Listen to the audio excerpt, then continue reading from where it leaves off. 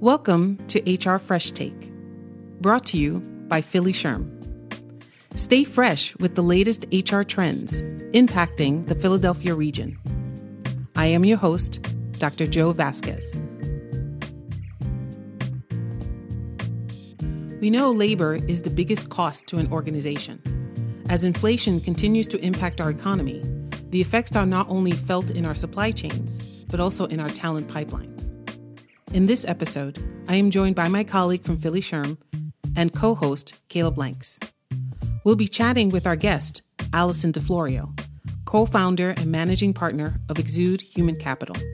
We will discuss what leaders could do to remain competitive within the current financial landscape and what to consider when developing a total compensation strategy. Welcome, Allison. Thank you so much for having me. I'm very excited to be here. Yeah, we're super excited to have you. Yes. I'm so excited for this conversation. Inflation is like the hot topic, though I think I did see an article that it may be coming down a little bit. Fingers crossed, but can't wait to jump into this because I know it's not going to be quick enough for that inflation to come down for us. That is true. It's coming down to a level in which people are not worried. Yes. So we would like to just, in terms of kick off, what impact has the events from the last couple of years, the pandemic, the Great Resignation, had on employers thinking about compensation? So this is a great place to start. And I have to preface my response by saying I've been in the human resources space for more years than I care to admit to, probably over 20 that I'll say officially while I'm recording. However, we have seen more movement and more action in the compensation space in the last 2.5 years than I have seen in the last 2 decades. Oh, that's interesting. Yeah. And of course, there are a lot of reasons for that. So we had the pandemic. We had the pandemic during which people kind of went into isolation, if for all intents and purposes. And I like to say they had those pandemic epiphanies about what life really means to them, what work means to them, and how much value their time is. We had the tragic murder of George Floyd, which shined a light on employers who were thinking or maybe not taking enough action in the space of equity and inclusion to really be in a position to move forward and to listen to the voices of their employees who were saying, enough already. Mm-hmm. We had pay equity laws passed. We have 17 states that have pay transparency laws now. So all of these factors combined change the landscape. And employees are now saying, it's an employee's market. Mm-hmm. They're saying, we want to be compensated fairly for the value we bring to your organization. So that all of those factors created, if for all intents and purposes, the perfect storm. Yeah. Yes. For what we were seeing as a trajectory, we were starting to see things move, but the pandemic and all the other forces I just explained just accelerated that movement to no longer is comp a nice to do, and no longer is it in the top 10. Pay is not just in the top 10 of job seekers, top drivers. It's in the top 2 or 3 now. Mm-hmm. And that's a monumental shift of what we've seen in our top drivers for talent. Yeah. What are the most important strategies for employers when they think about reviewing their compensation packages? Where should they start?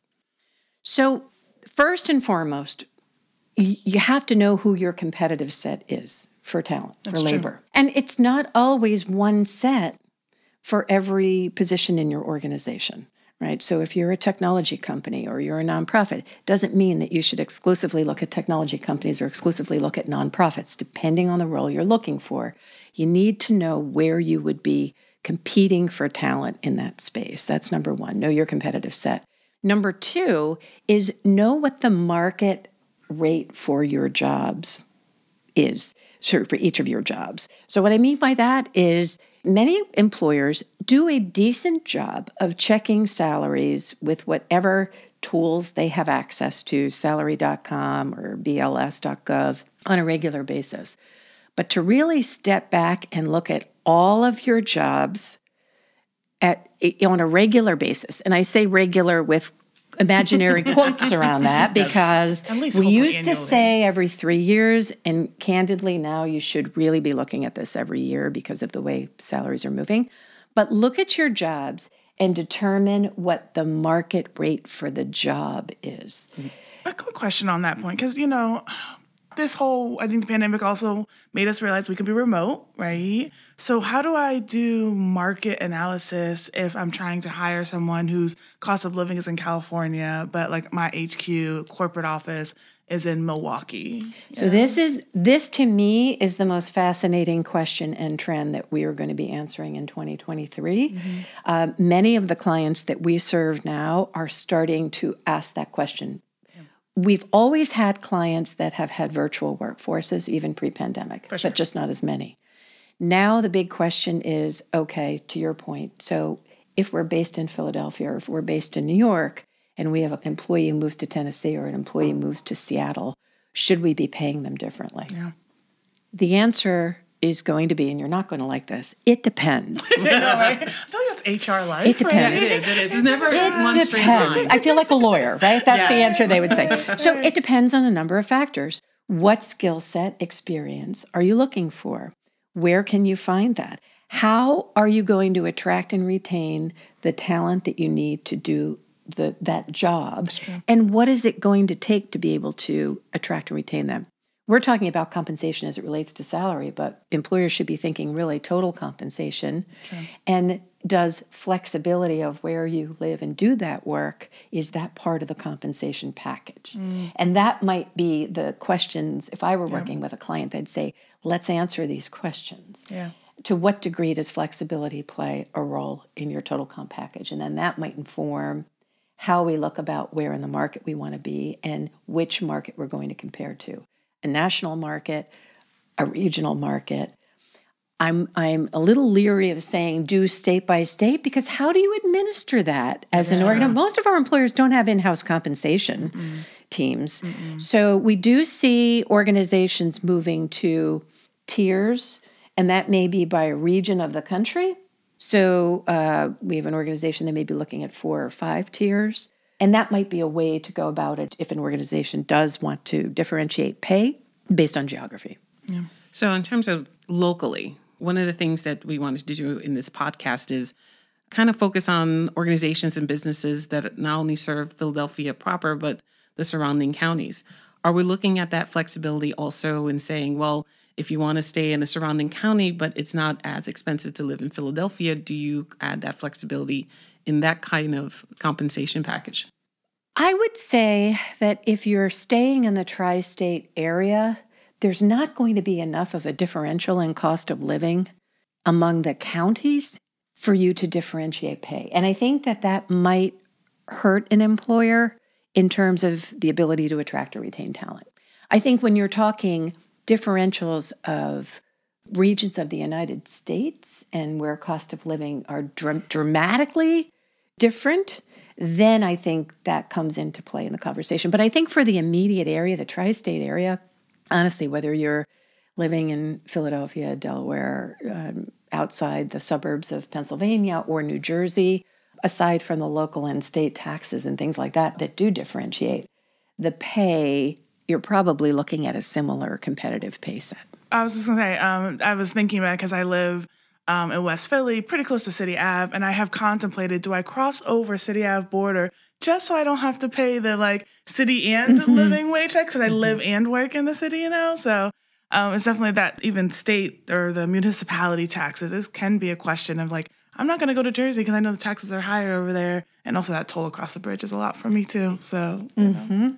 Well, I was thinking in terms of what it means to be the tri-state area. We kind of know what the tri-state area in terms of following New York, but what is our tri-state area? When someone is looking at compensation in the region, are we adding a place like New York, which is high cost of living? Or are we just looking at Delaware, Pennsylvania, New Jersey? So when we work with employers, that's one of the key questions that we cover in our intake. So we need to understand, number one, your competitive set, what types of businesses, what types of companies do you attract talent from? And number two, the location from which you would attract talent.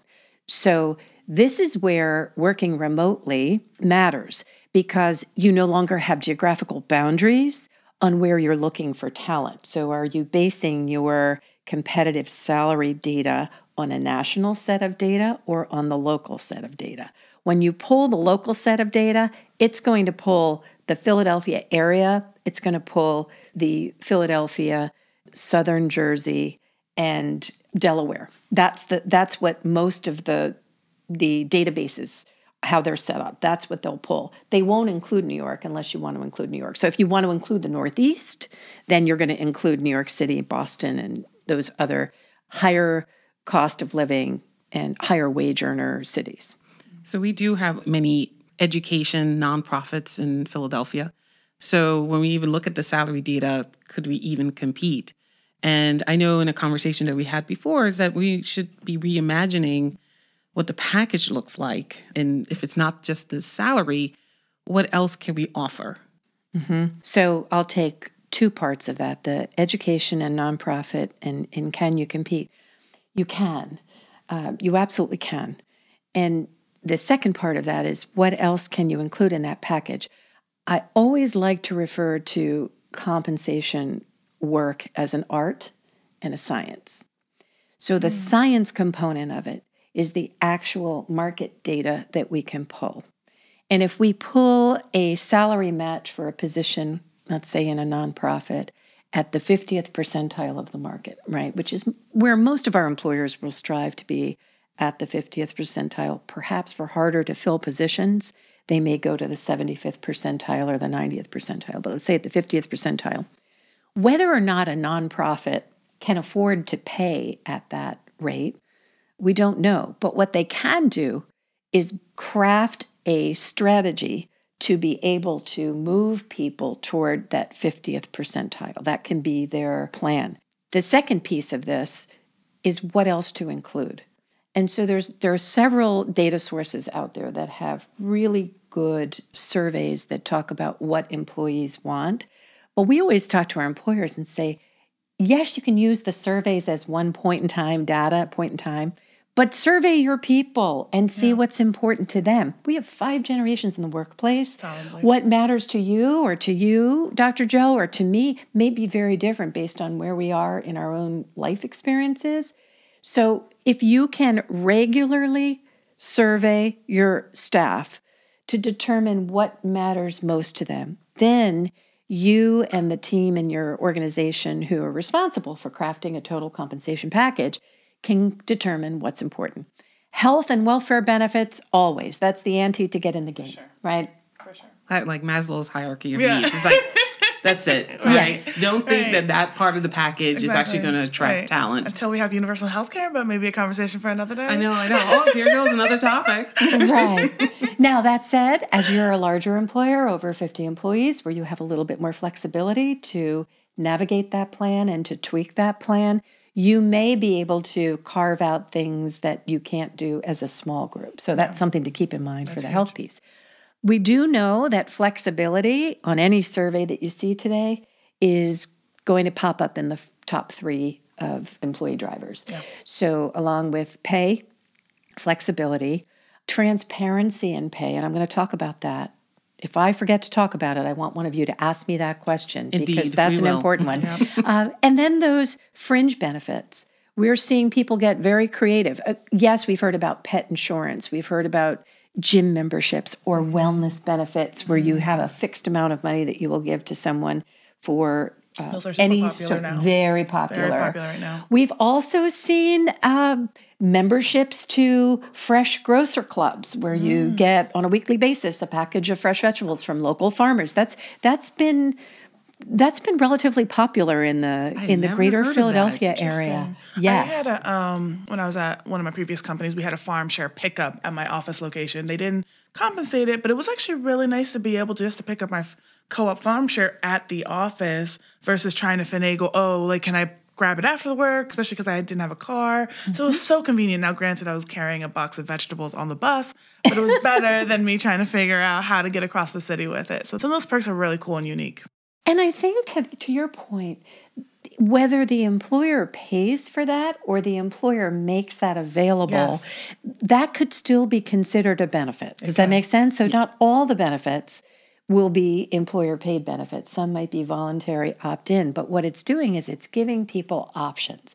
And when you are a recruiter or a hiring manager and you're trying to pull that candidate over the finish line and they're comparing apples to apples, and you can say, I take my fresh vegetables home on the bus with me. I mean, that's a differentiator. That's something that maybe the other group. I talked to a group the other day. I thought this was fascinating. They have in their building a company that has rowing machines. Oh. And so what they started doing is they have a day of the week that it's just they pay for it, company team rowing. And it's become this kind of wonderful team event that they do. It's not mandatory, but it's drop in. And it certainly is one of those benefits that the company offers. So be creative is my tip for employers. Yeah. Be creative. Yeah. Yeah. So we're going to circle back because she said that we had to remind her about... Well, I actually was so excited to jump into this conversation. Why don't you go and ask this question? So, I love the thought of switching from like cost of living to cost of labor increase like that process, and how we can maybe do some things of like, what do we have already? Because inflation to me, and responding to this temporary moment of like high inflation, let's increase salaries, it has to be creating some equity problems within organizations. Like it has to be crunching some salary bands for people. How are we adjusting a little bit to, do we then change salaries for people who are already existing in the organization in addition to the new talent we're trying to attract? So I guess my question is so many layers here, because now I'm thinking about pay equity. I also want to talk about this pay transparency as well, which I think it all kind of comes together a little bit, because how can we have equity if we are not talking about transparency also at the same time? Mm-hmm. So that's a great question.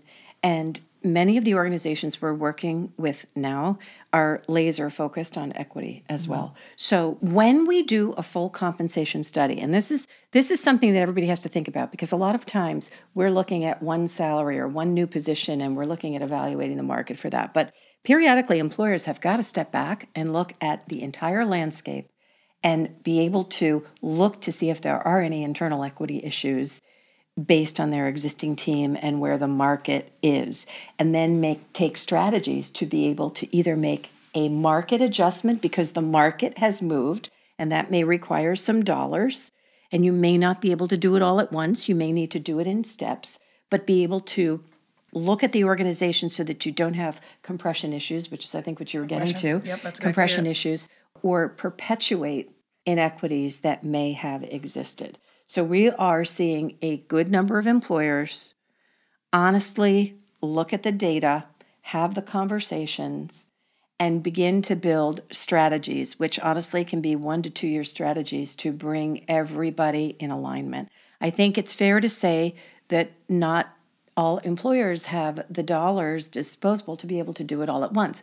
However, we have had some employers do all these adjustments at once. Mm-hmm.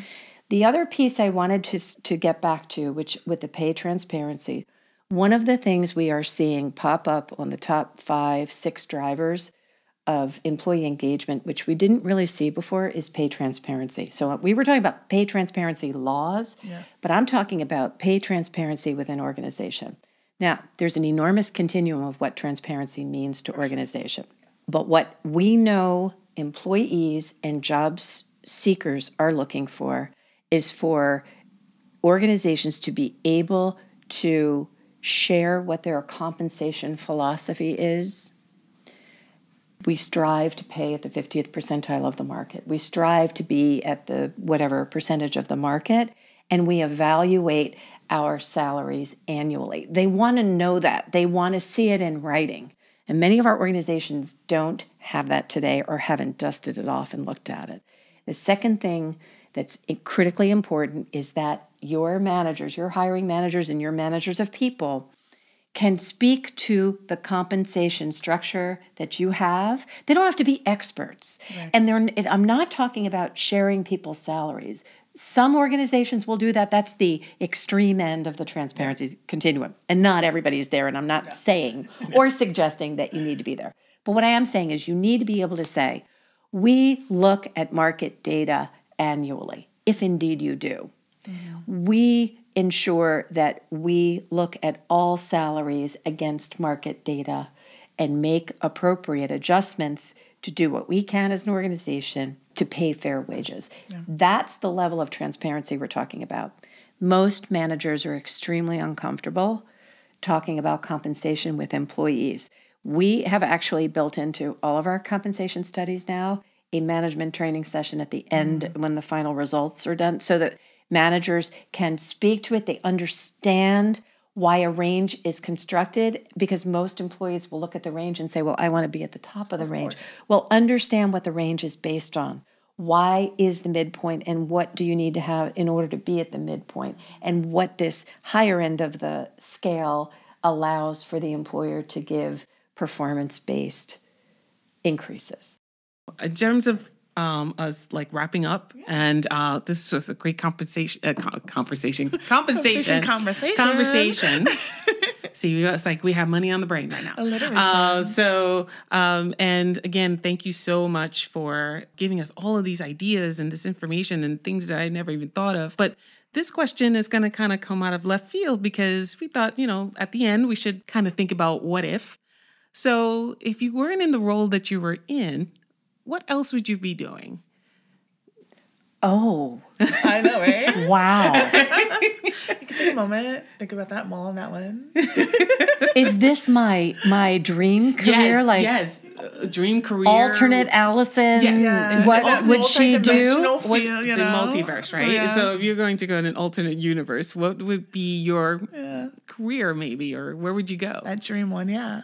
I would be the lead singer in a band. Oh, that's so much fun. Yes, I would. Oh, that's exciting. What kind of band? What kind of like rock, punk? Something upbeat R&B, and pop? fun that would get the room up and moving. Oh, I love it. I could see her like as part of the Commitments, or I was just like, lead. Oh, it'd be good.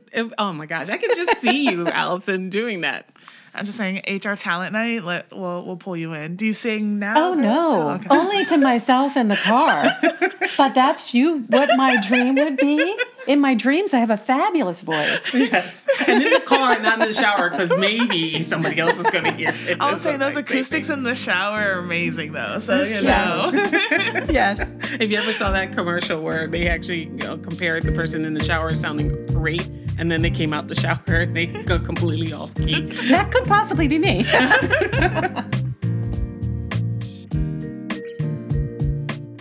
Thank you for joining us. We hope you got some ideas for yourself and your organizations. Members of Philly SHRM can access exclusive podcast content by visiting the member portal at phillyshrm.org. Not a member? Visit our website at phillyshrm.org/membership to get more information and to sign up. Don't forget to stay connected with us on social media, where you can find us at Philly SHRM. This is HR Fresh Take.